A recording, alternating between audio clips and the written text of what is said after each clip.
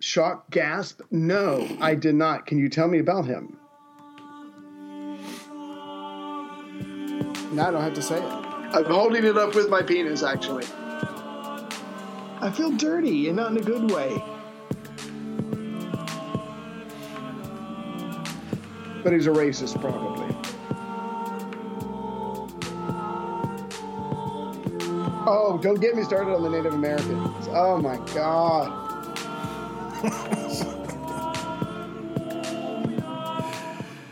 Welcome back to the Renaissance, episode 93, Booty Call, part 6 or something. Something. Excited. Oh, well, we're up to the Patsy conspiracy of 1478 again. Right. But talking about it now in context of its impact on the art of Botticelli, and therefore its impact on the art of the world. Right. Little did they know, the Patsy conspiracists and Pope Sixtus, that by killing Giuliano de' Medici, they were going to directly lead to the creation of the greatest artworks in history, and certainly the greatest major turning point in terms of non-religious art in the world. And probably the greatest, a couple of the greatest masterpieces to come out of the Lorenzo de' Medici era of Florence and the Renaissance.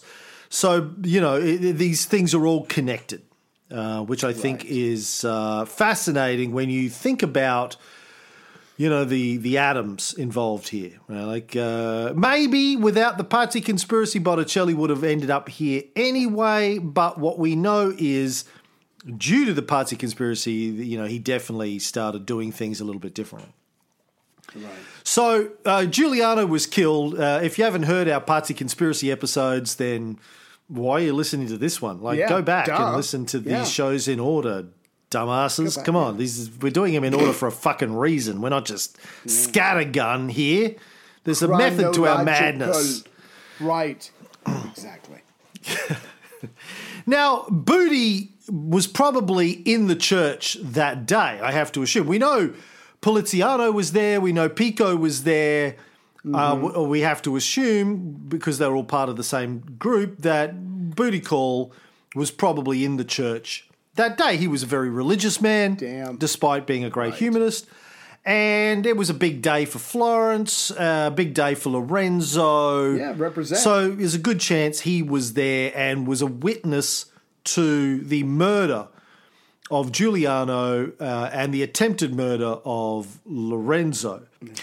He was also, of course, there when the conspirators were hung by the neck from the window of the Bargello, and he was commissioned to paint them hanging on the walls of the Bargello. Oh, shit. He received 40 florins for his work on the 21st of June, 1478, to paint the dead hanging bodies of the ones that had been executed at that point. Others were executed later, and one of them, he wasn't available, so they got Leonardo da Vinci to paint that hanging body. Of course, all of these paintings were destroyed later when so they went to war with Sixtus and Venice, obviously, again. Yeah. Then the Moors threatened to attack Italy, and then it was all put behind them, and those paintings were removed from the walls. That was part of the peace deal with the Pope. You've got to get rid of those paintings of my bishops and priests hanging. Yeah. They're like, right. You know, this is a Botticelli and a Da Vinci, right? Like, these are going to be worth millions one day. And he's like, millions, schmillions, I'm the Pope. And they got it down. Exactly. Now, but so if we think about, though, all of this, all of the grief here, how does this affect an artist? What should an artist paint after this? Religious-themed paintings? The fucking Pope just had one of your best friends murdered in a church by priests. Are you really going to sit down after this and go, I think I'll paint Madonna and the baby Jesus being all serene and shit? Right. No, you must be thinking, fuck this religion, fuck the Jesus, fuck the Pope. Exactly. I'm not painting that shit, and no one's commissioning that shit either. No one's like, hey, no one in Florence, hey, let's paint a nice religious. No, people are like, fuck the Pope. Let's turn this shit up a little bit, all right? Yeah, let's move away from that. According to Gebhardt's book, he says he now abandoned himself to the enchantments of the Florentine Renaissance. But this delicate and, if I dare say, feminine soul was shaken by a violent tremor on the day of the Pazzi incident. In the destiny of those men whom he so admired and loved, in the death of this young Giuliano, idol of Florence, he sensed the fragility of life and the vanity of joy. He took a wound to his heart that would never heal. And as we said, I don't know how many episodes ago, I mean, these guys, the part of the Renaissance is about, let's focus on the here and now, what happens on Earth. And when you either see someone brutally murdered in front of you, especially someone that you care about, that gets reinforced. Yeah, I have to worry about the here and now because one day I won't be here. I don't know about the whole heaven thing, but one day we will not be here. Let's embrace life while we can. How could that attitude not be reinforced by what has just happened? Bit like coronavirus. Yes. How's your life changed? What new appreciations do you have, Cam, since this pandemic has hit? Well, I made a ton of money during it and bought a new car, so there was that. Did that feed your soul? It's been great for me. It did. It really did. Yeah. No, it's okay. It's been the most profitable 2 months I've had in 15 years. I just hope it would continue. So. Except the whole Fox not being in school thing. If we could just leave that bit out, keep the school, bring on the lockdown, just keep the schools open. That's all I ask. Yeah. Boy, that went bad. Anyway. Now, he started painting portraits of Giuliano, is what he started to do here. Yeah. Probably commissions, maybe by the family, maybe by friends, maybe people who in Florence who wanted to honour Giuliano. 2 of these portraits survive. One seems to be a copy of the other. And if you look at those paintings and then you look at the Saint Sebastian, yeah, they look similar. Yes. I mean, the Giuliano portraits, his eyes are closed or shuttered, looking downwards. I did read some suggestion it might have been a death mask that he was modelling it from. Maybe that was a thing then. You painted the death mask. But it definitely has a strong resemblance to the young man in the Saint Sebastian painting. Right. But then come the paintings that we all know, the Primavera and, of course, the Birth of Venus. Now, as we've said many times before, there is a suggestion that the women in these were modelled on Simonetta Vespucci, the lover/mistress of Giuliano, who herself died tragically in 1476, 2 years before Giuliano and 4 years before he painted these paintings. There is a lot of debate over that, I have to say. Some scholars say, nah, it's all bullshit.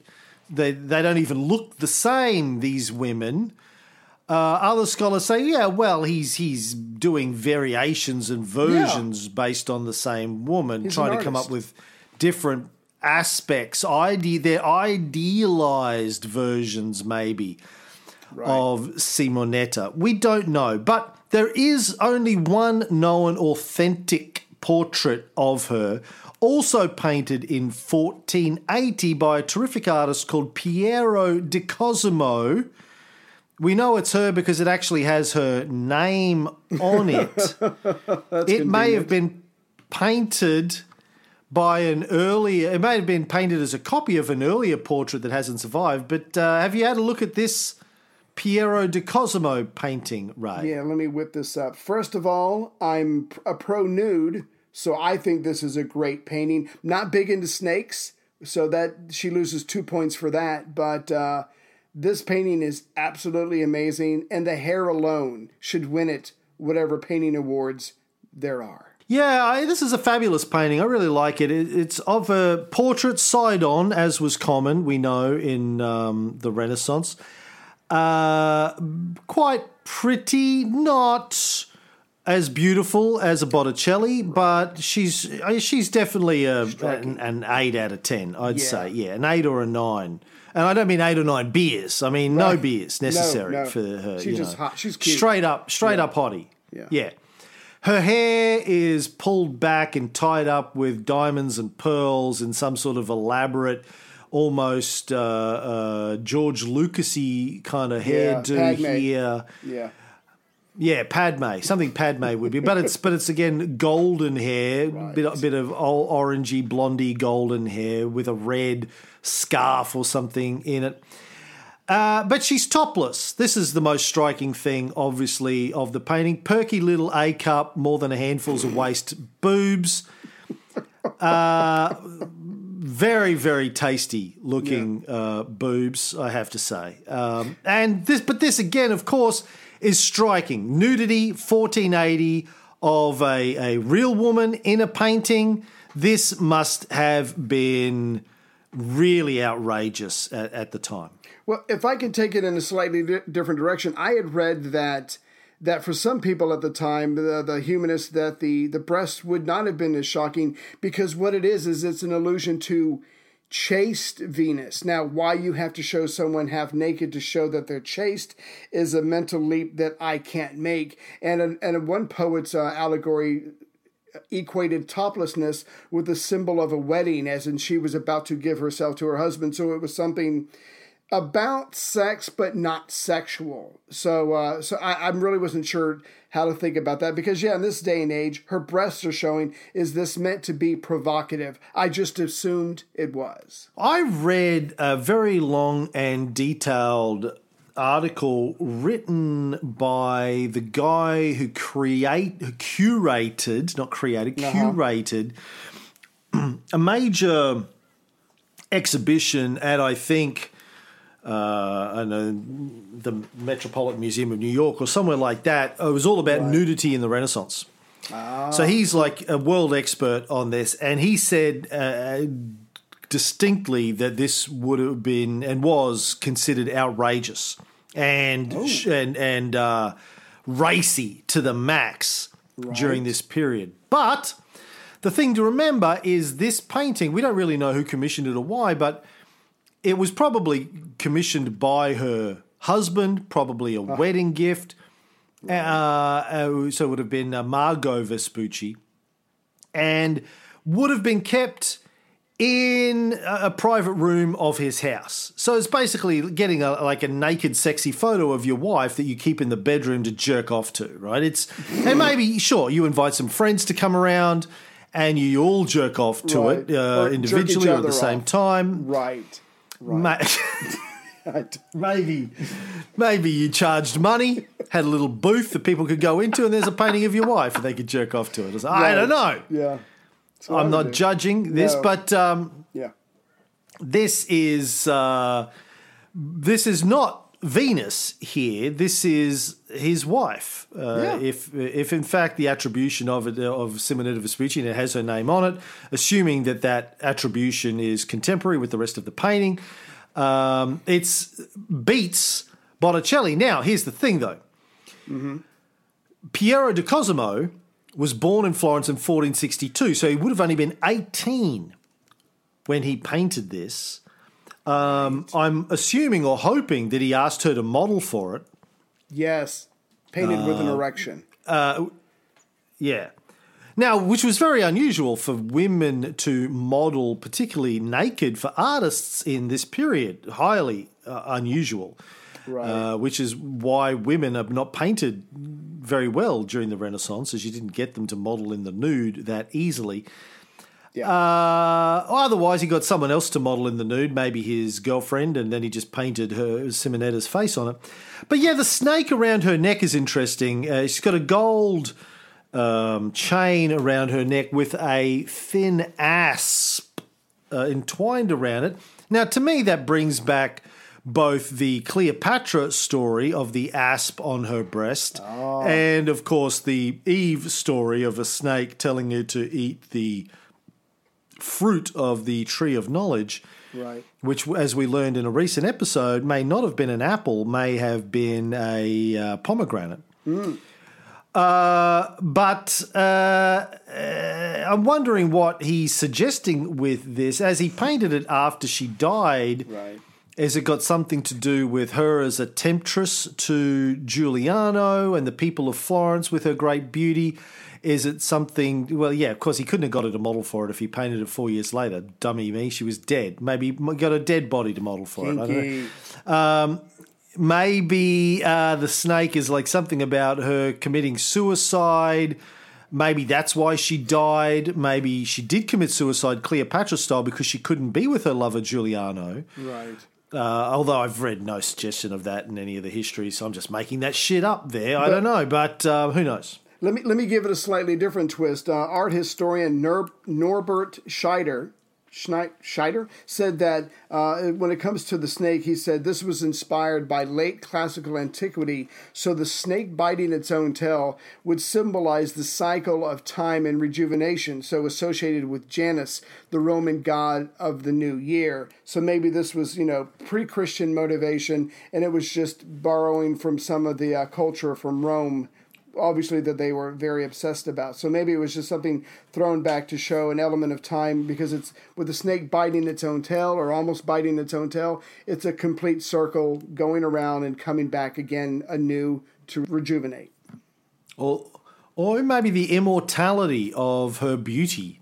She will be remembered forever as, in fact, she has been for her great beauty. Right.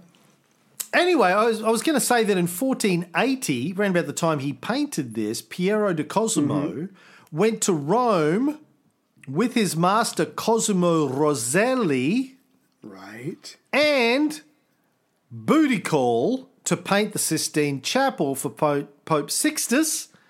Oh. So maybe he had that with him or painted it there, and he said to booty call, hey, you want to see? Booty Call said you want to see something sexy and showed him his Holofernes paintings. Right. And Piero said, I got one for you. Showed him this with boobs. He's like, hey, look, man, painted boobs. Simonetta's boobs. That's right. And Booty was like, you can paint boobs? He was like, hell yeah, Nobody man. told me. And oh, my God. Booty went, hold my beer. Goes straight back to Florence. And paints the Primavera and then the Birth of Venus. Right. So the Birth of Venus, commissioned by one of the Medici, along with the Primavera, as I think I said in an earlier episode, maybe it was commissioned by Lorenzo di Pier Francesco de' Medici. Still debated, but that seems to be the conclusion of most scholars.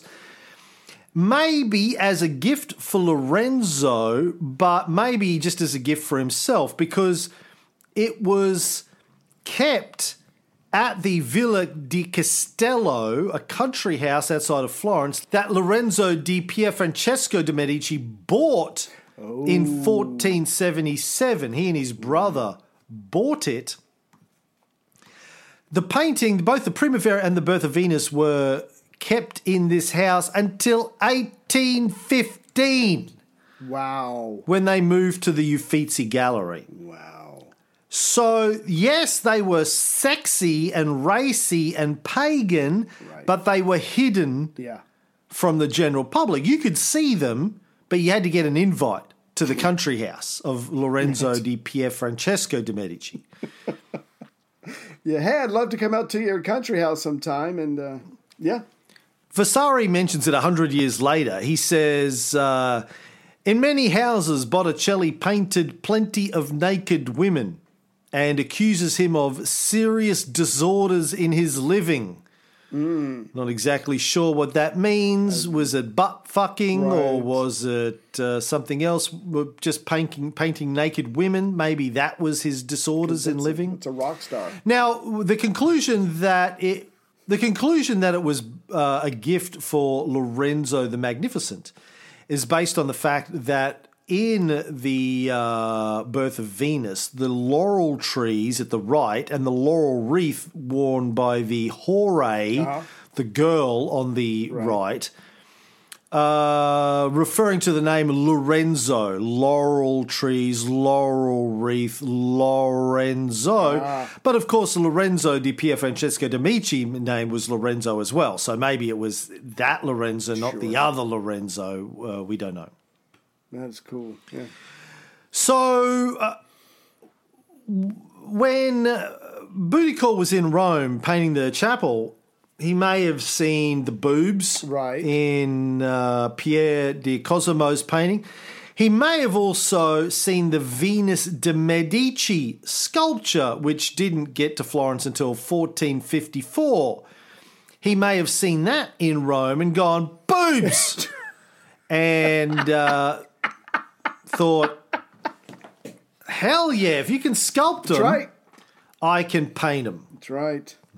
No more limits. The reason, I mean, it's assumed that he'd seen the Venus de' Medici because the pose of Venus in The Birth of Venus is very similar to the pose of the Venus de' Medici. Were you in the Louvre with us in Paris? No. Oh. So the guide that we had at the Louvre was fantastic. And she told us about the story of the Venus de' Medici and the Venus de Milo and why the Venus de Milo is so famous. Right. Have you ever heard this story? Please tell me. I love a good yarn. Well, the Venus de' Medici was first discovered, and it was it's a statue from antiquity. Mm-hmm. It was in Rome, then it was taken to Florence in 1584, as I said, and then Napoleon, when he was making his way through Italy, he said, well, that's nice, that'd look good in Paris, so he took it back to Paris with him, the Venus de' Medici, and it was in the Louvre.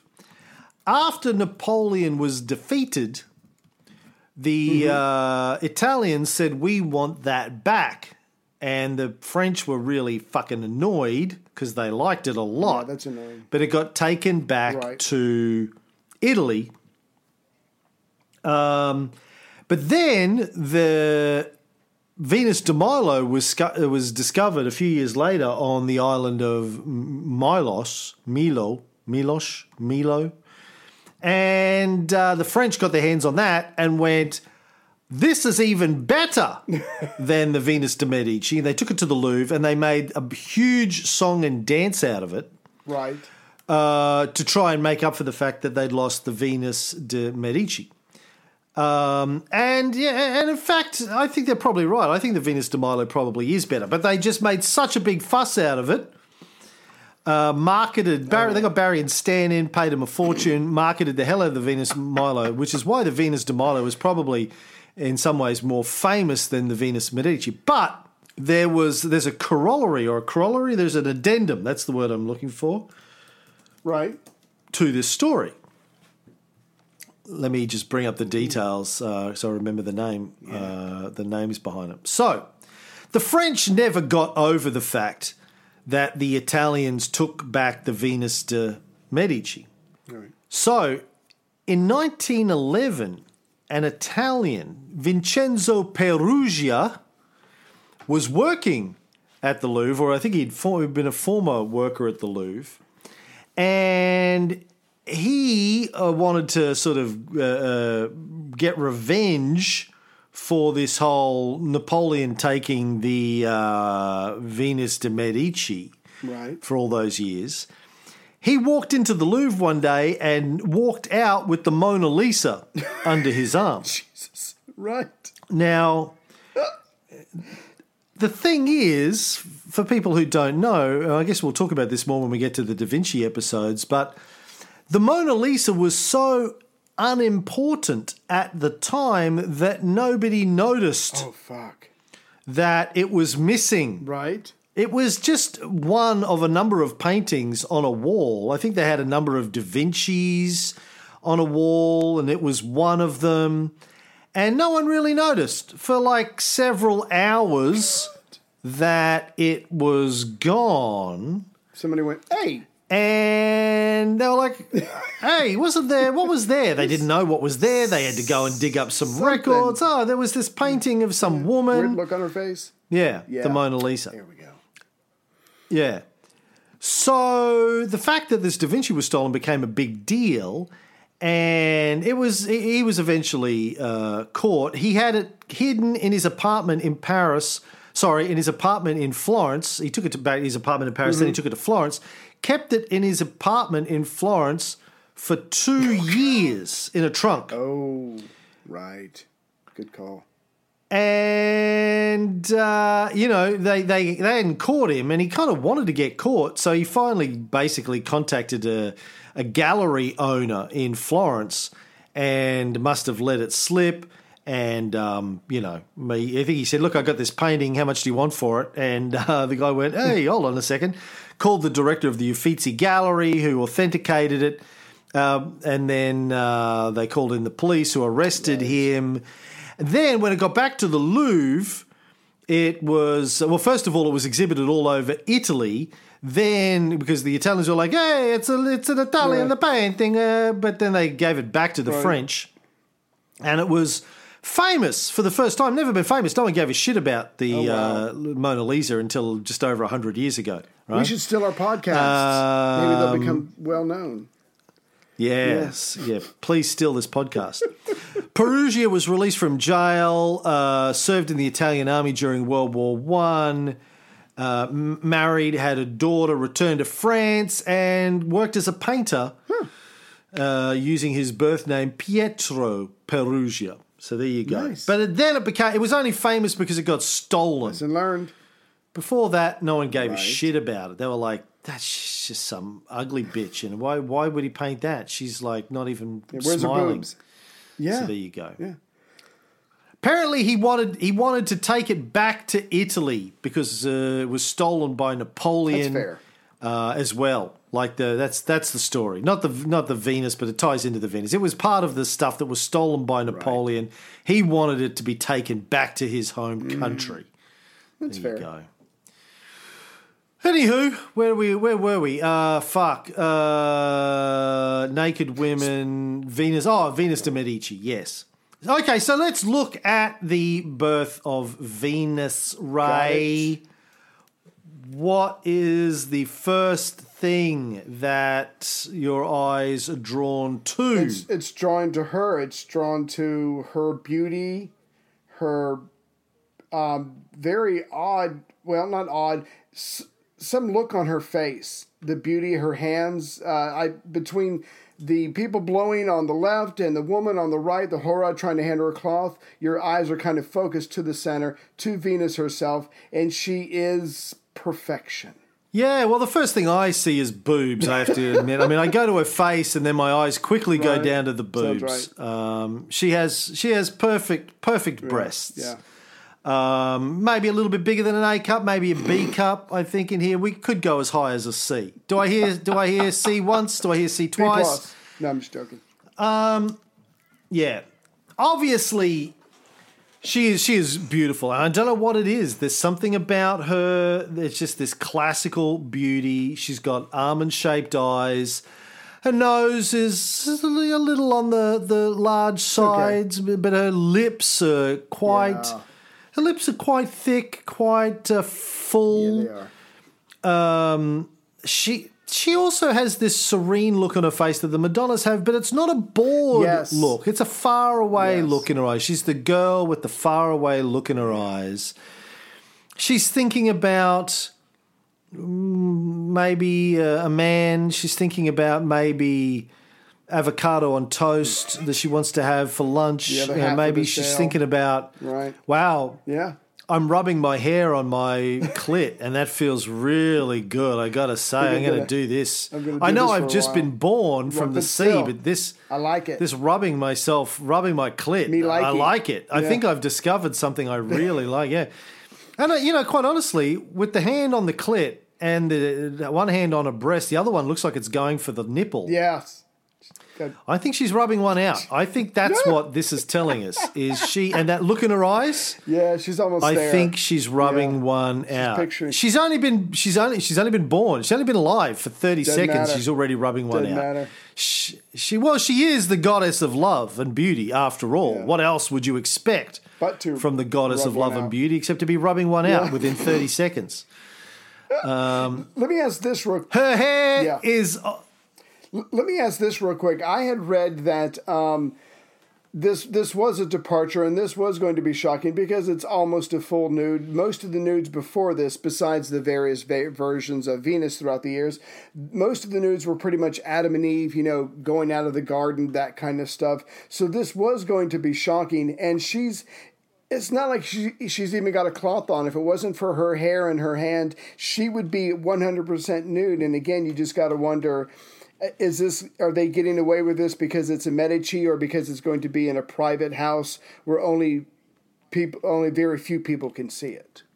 I'm just trying to get over because it's so dazzling and yet so risque. There must have been considerations or a plan when it was commissioned. Well, I've already explained that it was held in the private house of Piero di Francesco for 300 years. I'm sure word got out, but as long as you can't see it, I guess people can't get worked up about it. I see your point. Yeah. It was probably with the Primavera in a private room. I mean, this mansion, this country villa, probably had 87 rooms.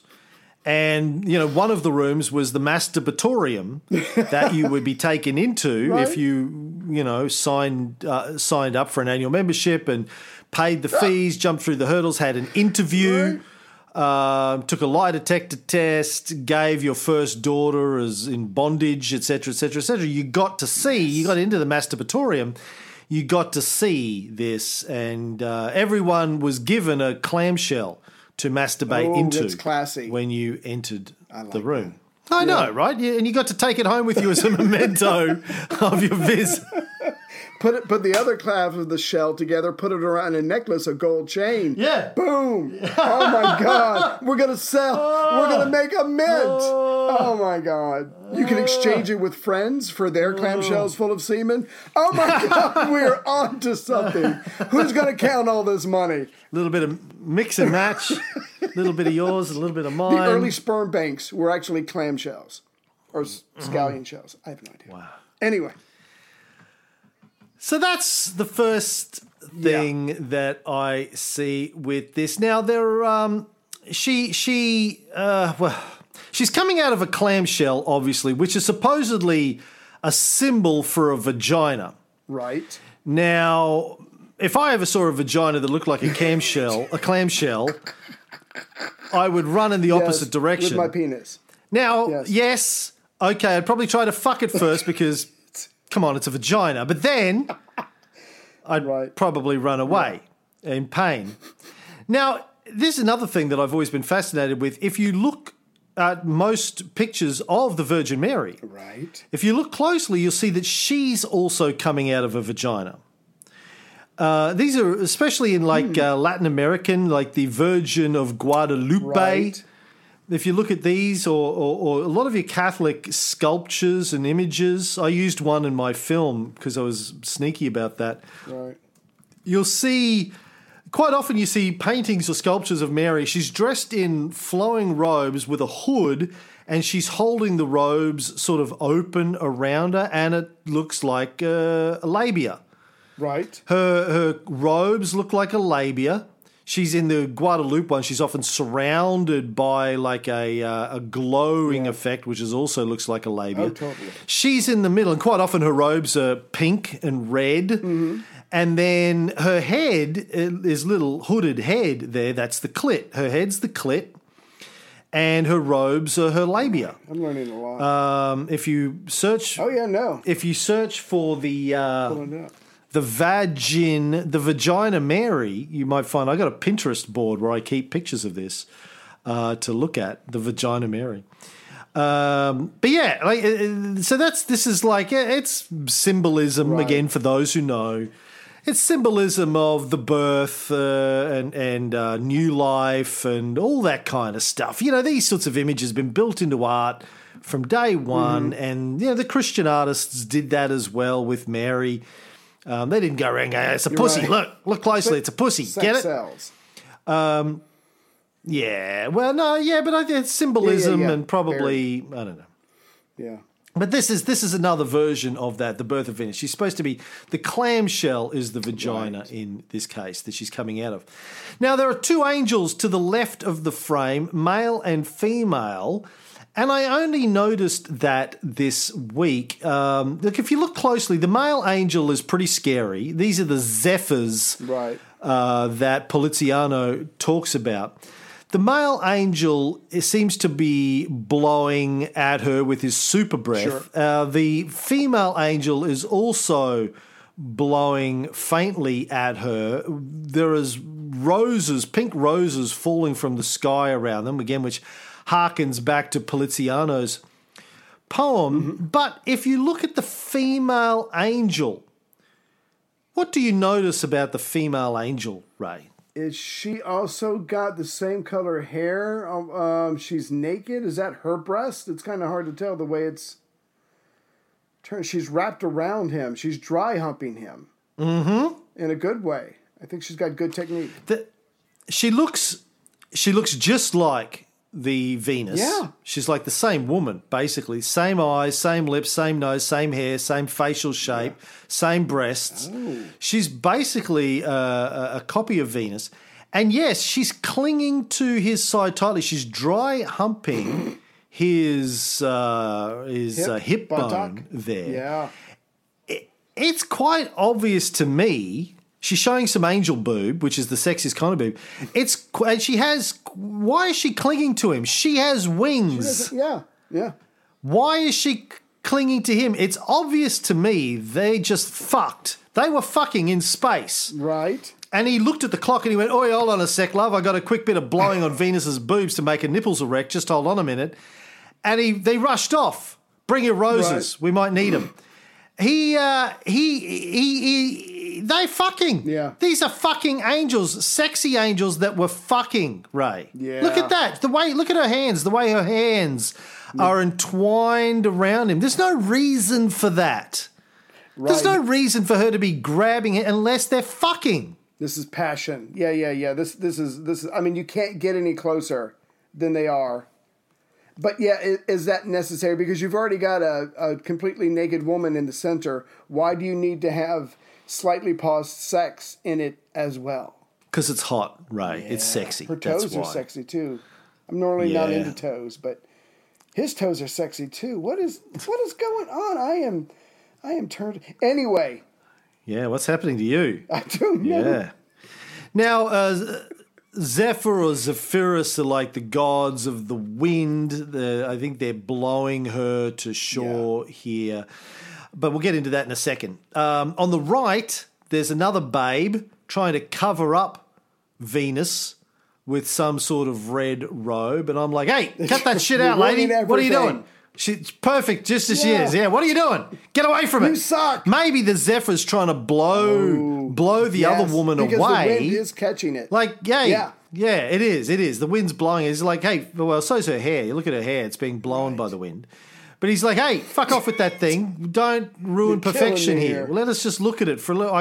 I'm nearly done. Just give me 30 more seconds. One, I'm looking at another. It's a good day. Fuck off with the robe already. Yeah. Come over here and cut my balls if you want to be useful. I said cut, not squeeze. Well, okay. Now that you've taken it that far, let's squeeze. Anyway. Yes, the woman on the right is one of the three Horus Greek minor goddesses of the seasons. This one, because of the flowers on her dress, the flowers on the robe, the flowers around her body, she's probably the Hora of spring. Who knows? But you're right, she's about to commit a crime. She's about to cover up Venus. Well, let me read from Gebhardt's book. I read from that and a few other sources just to finish this up, so we'll see what the experts say about this painting. Venus, nude, standing and almost faltering on the curved edge of a large shell, is about to set foot on a lush coast. To the left, there are two aerial spirits of opposite sex, barely covered by fluttering draperies, with large wings, their arms embracing each other and their legs strangely tangled. With their stormy breath, they are pushing the sea-born shell towards firm land. The attire of the nymph to the right resembles Primavera's flowers, speckled robe and hairstyle. She emerges, rushing from a cluster of trees, her right hand holding out a cloak to the goddess, surely to cover her feminine charms. In the background, one can see the sea and some flowers falling out of the skies. The hair of Venus is fluttering in a disorderly fashion. She is pressing one of her breasts with her right hand. With the left, she is protecting her chastity, holding her hair like a scarf. She is tall, very refined, of a design as if she was meant to be seen from afar. She is bending her somewhat sad face, and her eyes seem to be saying, "Why have you torn me from the peace of the depths, from the divine freshness of the sea?" I think she's saying, "Come get it, big boy," but sailor. Again, that's just me. Right. Yeah. Come watch me rub one out and then do me hard from behind. Then we'll have a cigarette or a cigar. Yeah. Yeah. Gebhardt says her nudity is not triumphal, but rather virginally shy. Ooh. Not. Which just makes it hotter. But she's not filled with shame like Eve departing Eden. She's just like modest. No. Yeah, it's sexy. And I still think with that distant look in her eyes, rubbing one out. Right. No shame. He says she is sweet.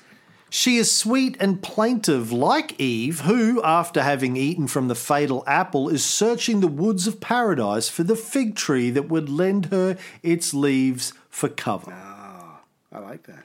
According to some other experts in books that I stole from, it practically embodies the rebirth of civilization, a new hope, geopolitical, social and cultural shift which occurred after the Middle Age turmoil. I like that. So this is the rebirth of civilization in the rebirth or the birth of Venus. I hadn't thought of it like that before, but that is possible interpretation of it. Gotcha. If I could just real quick, I had read the exact opposite, and I think it was the Gebhardt book. They were saying this is not like the Primavera where you need to do a ton of analyzing and breaking it down in metaphor. It is a simple idea that has been done for a very long time, and it's just done very well, and it's very sexy, and it's meant to be enjoyed, and it's meant to be accessible, and it's just for aesthetic pleasure. And at the very least, it does deliver on that. It is just a beautiful thing to behold, to look at. I think you got that from Botticelli for Dummies. I don't think you got that from Gebhardt, man. Well, that's not very nice. Actually, I did get it from Gebhardt. Is there a Botticelli for Dummies? No, but I did get that from Gebhardt. We should get those and analyze them. You did not. Yes, I did. No, I was going to say we should write the Renaissance for Dummies books. Brilliant. We should come up with our own chain of books. Our own chain of books, which is Dummies for Cunts. I mean, no, Renaissance for vulvas. Yeah. Renaissance for dumb cunts. You know, maybe. I don't know. We should come up with our own series of books. Yes. That's what we're going to do. Yes. Short, sharp, funny, sexy, dirty, filthy. Let's do it. I'm going to start work on that today. Nice. Okay, you did get it from the Gebhardt book. I didn't see that in there, but I'll take your word on it. But it doesn't have to be right because, again, we don't know the details of this, so that's just someone's estimation based on what they know, or they're guessing. The winged wind god on the left is Zephyr. Vasari claimed that this figure represents aura, a personification of a light breeze. Now, here's a big thing. It was painted on canvas. Mm-hmm. Actually, why is that a big deal, Ray? That I don't know, but I did read somewhere it was actually painted onto a canvas and a part, and they had to sew it together. If I'm getting my paintings, I hope I'm not getting my paintings mixed up. I don't. Yeah, no, it was painted on two pieces of canvas that were glued together. Yes, you're right. I don't know the significance of painting on canvas. Why? Well, here's the thing. I hadn't realized this. At the time, painting on canvas was a novelty. Most paintings, of course, that we've seen done are to go on walls of churches. Right. Or public buildings. And they're there to be there, or frescoes on walls, right? Or on wood on walls. And they're there to be there forever, right? They're not going anywhere. You're painting them there to be there for 200 years.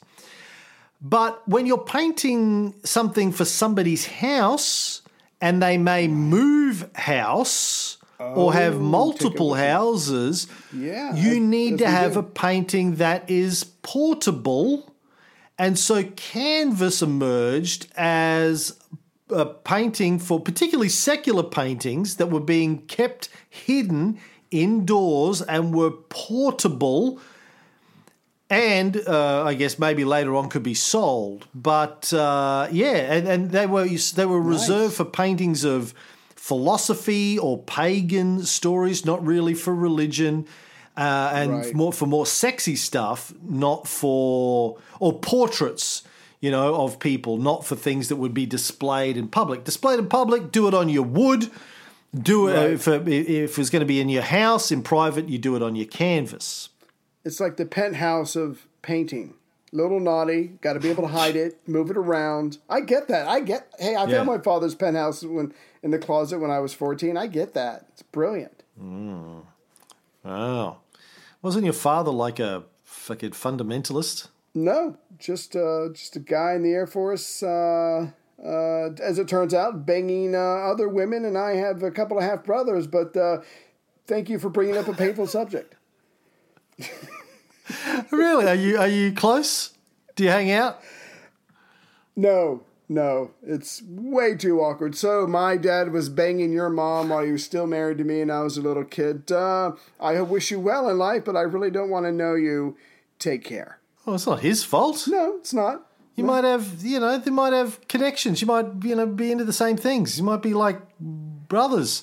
Do you have any brothers? I have 2 brothers. Oh, you don't need any more brothers then. No, See, I'd like a brother. Oh. I think of you as my brother. You're my brother / wife. You're my brother wife. You're not helping. Anyway, what were we talking about?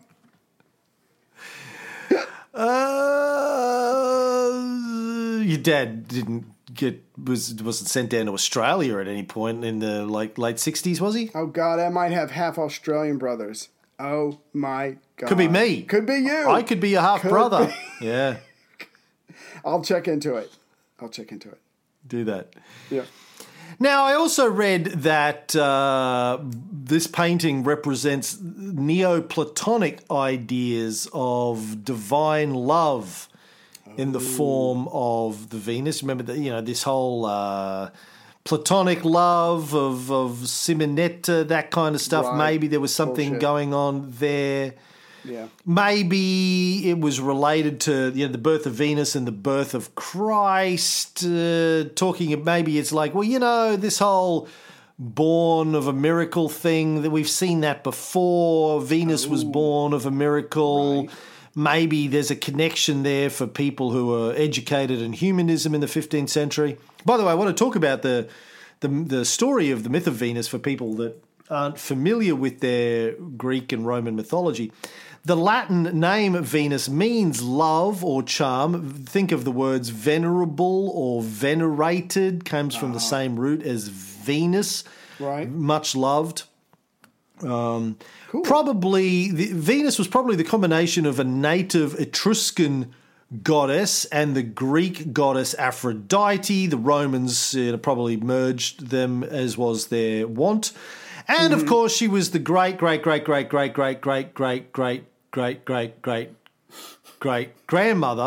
of Julius Caesar. Of course she was. Yes. According to Hesiod, the classical poet, Venus was conceived when Cronus castrated his father, the god Uranus, whose sperm flung out of his balls, went into the sea, and she was born from that. The sea foam. She came out of this. The sea foam is Science. Uranus's semen in the water. Okay. All right. Because he had a lot of it. I mean, he was a god, Uranus, right? Godly semen. Divine semen. Yeah. It's my rap name. divine semen. Right. I don't Can know. you give us a verse of the big hit off your first album, that first track that you put out, Ray? Go. Sticking my dick in the sea. Sticking my dick in the... No, actually, I don't have anything. It's hour 3 and I'm tired. If you have any concept ideas, I would love to hear them. Born in Charlottesville. No? Chattanooga? Where were you born? Charlottesville? Charleston. Charleston. Born in Charleston. I got nothing. Yeah, my life does not lend itself to rhymes. I'm sorry. I shouldn't have set you up that way. I apologize. I'm just a white boy doing the best I can. I'm just a white boy, a bubble boy. I'm not your little pocket toy. Give me some respect. Let me ride on your neck. Don't be giving me D'Angelo. I want to be your friend, yo. Don't keep me in the friend zone. I can get it up. It might only be 3 inches, but I never heard no argument from those other bitches. Mind you, they were all midgets. And to sleep. Don't weep for me. Oh, you're mixing up the rhyme scheme. I like that. Throwing the rhyme in the middle of the line. Yeah, it's very good. Now, Poliziano, when he's talking about Venus, as I read earlier, he talks about her being driven towards the shore on a shell by a Zephyrus, one of the gods of the wind, and the Horae of the seasons. So basically, he's booty call's taken straight from Poliziano's version of it. But here's something you may not know. Simonetta Vespucci was born on an Italian coastal town called Porto Venere, which I thought meant the port of venereal disease, but no, it means the port of Venus. Nice. And Florence being... Yeah. I mean, this is probably common knowledge. Florence is a pretty small town. People are talking to people. This probably, because she is a celebrity, this information probably gets out, and it could have been picked up by Botticelli or who was ever commissioning, the painting. Who knows? Well, he probably knew. He knew Simonetta. She probably told him. It's like, where you from, babe? She's like, Porto Venere. He goes, right on. Well, he wished he was banging her, I think, like everyone in Florence. Not Botticelli. Right. Tap that. She was the Angelina Jolie of her time. Right. Yeah, seriously. Everybody wants Speaking of which, but only Brad Pitt. Yeah. If you haven't seen The Adventures of Baron Munchausen, the Terry Gilliam film from 1990-ish, you got to watch it, or if not, watch the video clip on YouTube of the Birth of Venus sequence from that, where he has Uma Thurman playing Venus, merging out of a clamshell, naked, covering herself with her hair, and Oliver Reed as her husband, Vulcan, crushing a piece of gold that he pulls out of his pants, turning it into... Isn't it great? Oliver Reed, fuck, man, so good. That was probably one of his last films, I guess. Maybe that or one of the Three Musketeers films. But he was so good in that film. It's a great film, underrated film, I think. Baron Munchausen. I haven't watched the full thing for many years, but I need to sit down and watch it again. We'll have a watch party. Oh, no, of course he was in Gladiator. That was his final film, I think. He died just after they made that. Baron Munchausen was 1988, and he made Gladiator in 2000. Yeah. I don't like to remember that, though, because it has Russell Crowe in it, and of course, and it was directed by... what's Scott? his face? Ridley. Not one of Ridley's good films. Yeah. Great cast, though, outside of Russell Crowe. Great cast. Joaquin Phoenix, Richard Harris, Derek Jacobi. Yes. but just should have cast someone else, not Russell Crowe. Why? Anyone else but Russell Crowe. Why did you do that? Russell Crowe's like, I am an actor. Can you see me acting? Are you not entertained by my acting in this scene? Look at me while I act, all you people. I'm like, yeah, we're not supposed to be able to tell you're acting, dude. Like, that's called acting. We're supposed to think you're really that person. You just look like you're fucking acting in every movie. Yeah. Right. I don't understand what you mean. Yeah, no, not. And when you probably didn't see Les Mis, but it was hard to watch him in that. I did, actually. Okay. I did. It was hard to watch everything about that film, but yeah. Anyway. She was born in the port of Venus. Now, in Roman theology, Venus is the watery female principle, central to not just the generation of life, but the balance of life. Which reminds me of... This is what it is, okay? I said, empty your mind. Be formless, shapeless, like water. Now, you put water into a cup, it becomes the cup. You put water into a bottle, it becomes the bottle. You put it in a teapot, it becomes the teapot. Now, water can flow, or it can crash. Be water, my friend. You put water into a Botticelli, it becomes a Botticelli. That's true. What is that from? Yeah, thank you, Bruce. That's Bruce Lee, man. Bruce Lee being interviewed. Nice. Bruce Lee, his water philosophy, become water. And actually, that's it's part of my 3 illusions. I should have used that, but it's basically, you just be whatever's happening around you. You don't fight it. You just be like water. Things are happening. You just flow around the things that are happening. That's how you live life, with no stress, no anxiety, no fear, no guilt. You just flow around whatever's happening. You just go with it. Go with what's ever going on, man. I'm already a wave on the ocean of life, or the universe. So yeah, I'm halfway there. I'm a leaf on the wind. Watch how I soar. Probably too much background noise there. Yeah. I'm a leaf on a wind. Oh. From Firefly or Serenity, actually. Roman theology, yes, water, female principle, balance of life. Her male counterparts in the Roman pantheon are Vulcan and Mars. Sometimes she's said to be married to Vulcan, sometimes she's said to be married to Mars, or a lover of Mars, which is why in Lorenzo's poem she's saying to Mars, come fuck me while Vulcan's not here. Ah, right. She absorbs and tempers the male essence, uniting the opposites of male and female in mutual affection. Aww. Yes, I like that. Absorb my male essence, girl. So it used to be a pickup line of mine in the 90s. Hey, baby, you want to absorb my male essence? Hey. Never worked that well for me, but, Right. Oh,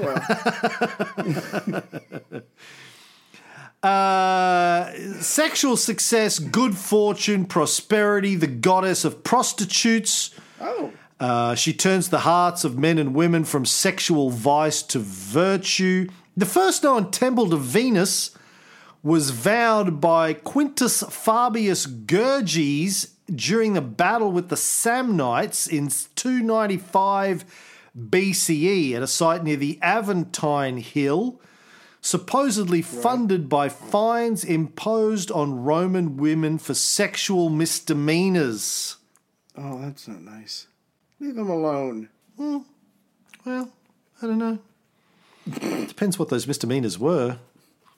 If it was having lesbian sex but not giving all the men of Rome warning so they could come and watch, misdemeanor. I think there should be a fine. Yeah, total misdemeanor. Like you have to let us know this is going on, or video it and put it up on a site or something. Put it up on Reddit. Put it up. I want good angles and good lighting and a soundtrack, please. Anyway, please continue. But not too good. No, not too good.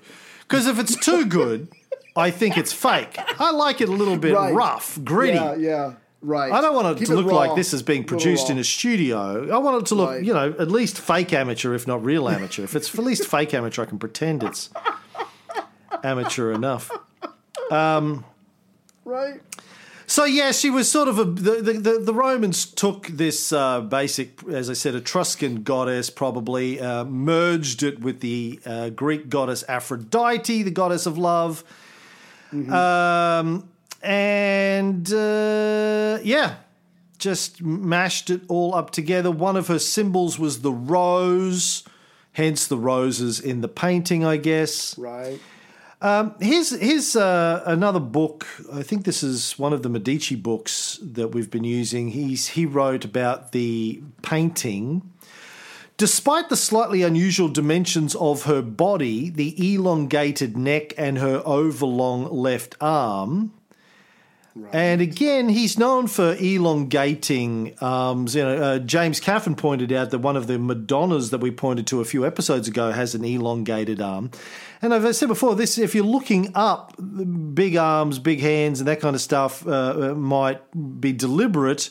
They might look right if you're looking from the ground. I'm not sure if this is a painting that's designed to be up too high, though. I mean, not really practical for jerking off with stuff up too high. Right. I mean, unless you're trying to jerk off on your chest. Maybe you lie down, put the clamshell on your belly, and or depending on how well endowed you are, on your forehead, and maybe they're on the ceiling. I don't know. Make the shot. Anyway. Yeah, make the shot. Take the shot. I did want to just real quick.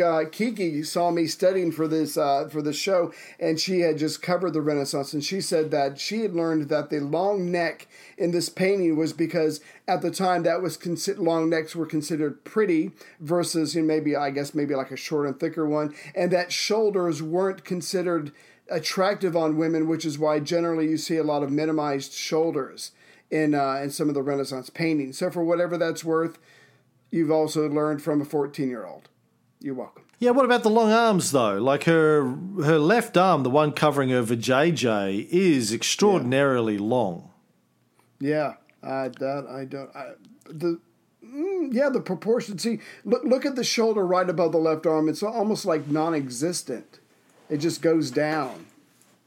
It just goes almost like from neck to arm. It's sloped. So, yeah. So maybe that makes the arm look even longer. I don't know, but it doesn't take away from her beauty. Yeah. She does look a little bit like Kiki. Have you ever thought about getting Kiki to do anything? Do a recreation? Great. Do a recreation of this? Yeah, let me have a word to her. So Kiki. Okay. How would you feel about getting naked and standing in a clamshell? Like, your dad's fine with it. I checked with him. He said it's fine.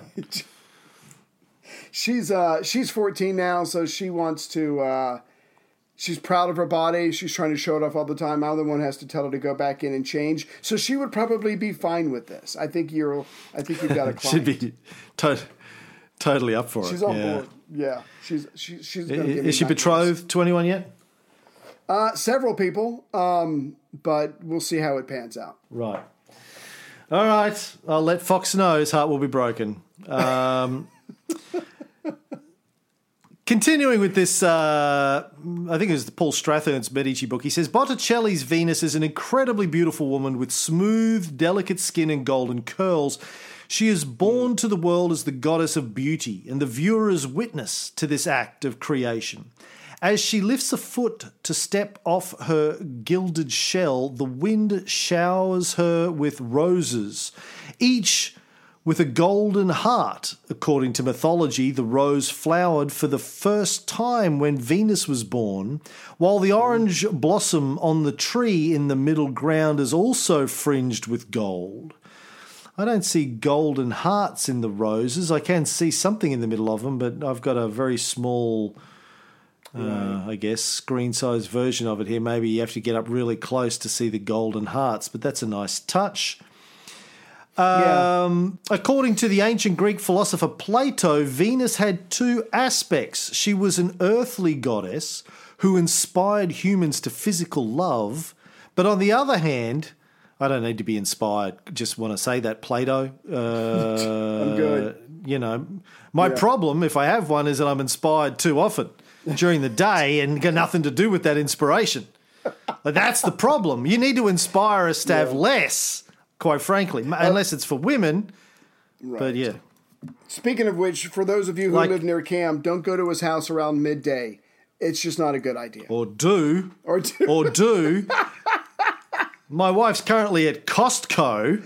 Now's the time. Which is absolutely, you know, I'm about to finish this show, incredibly horny after having looked at Venus, and my wife's at Costco. Right. Anywho,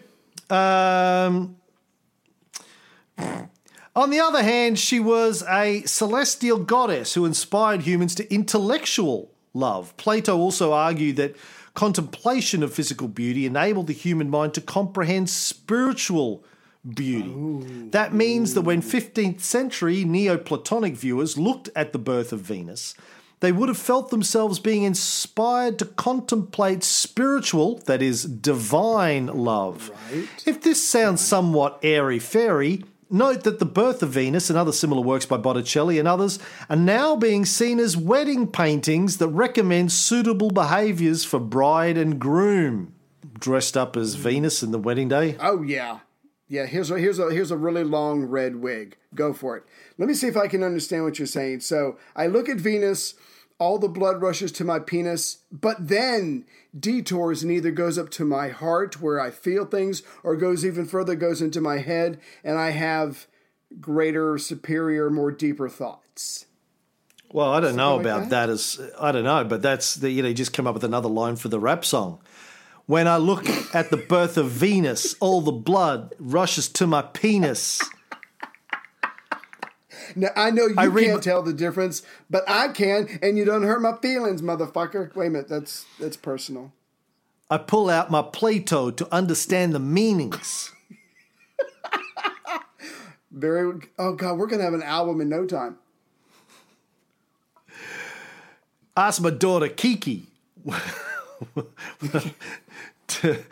She can be some cheeky. She can be so cheeky. Oh, okay. We're changing up the rhyme structure again. Okay, fine. We can do that.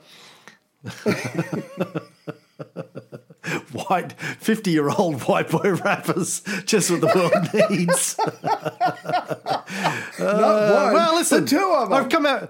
I've written another book. I've come out with a film. My rap album has to be next. When I'm knocking off the bucket list of things that I have to do before I die, I got to drop my rap album. Yeah. Oh my God! All right, my last note I wanted to finish off with. This is from Will Durant's book on the Renaissance. Nice and simple. He says, "The painting is a masterpiece of grace in which design and composition are everything. Colour is subordinate, realism is ignored, and everything is directed to evoking an ethereal fancy through the flowing rhythm of the line." With that, we'll be back next time, probably with more. Later, Botticelli. Why does it have to be confrontational? Fuck, we could rule the world. I mean, this would be great. I mean, if I have to be somebody. No, please tell me. I can't believe I'm saying this, but if you can move off my penis. Bigger. It's different. In the eye of the beholder. It's fun to talk about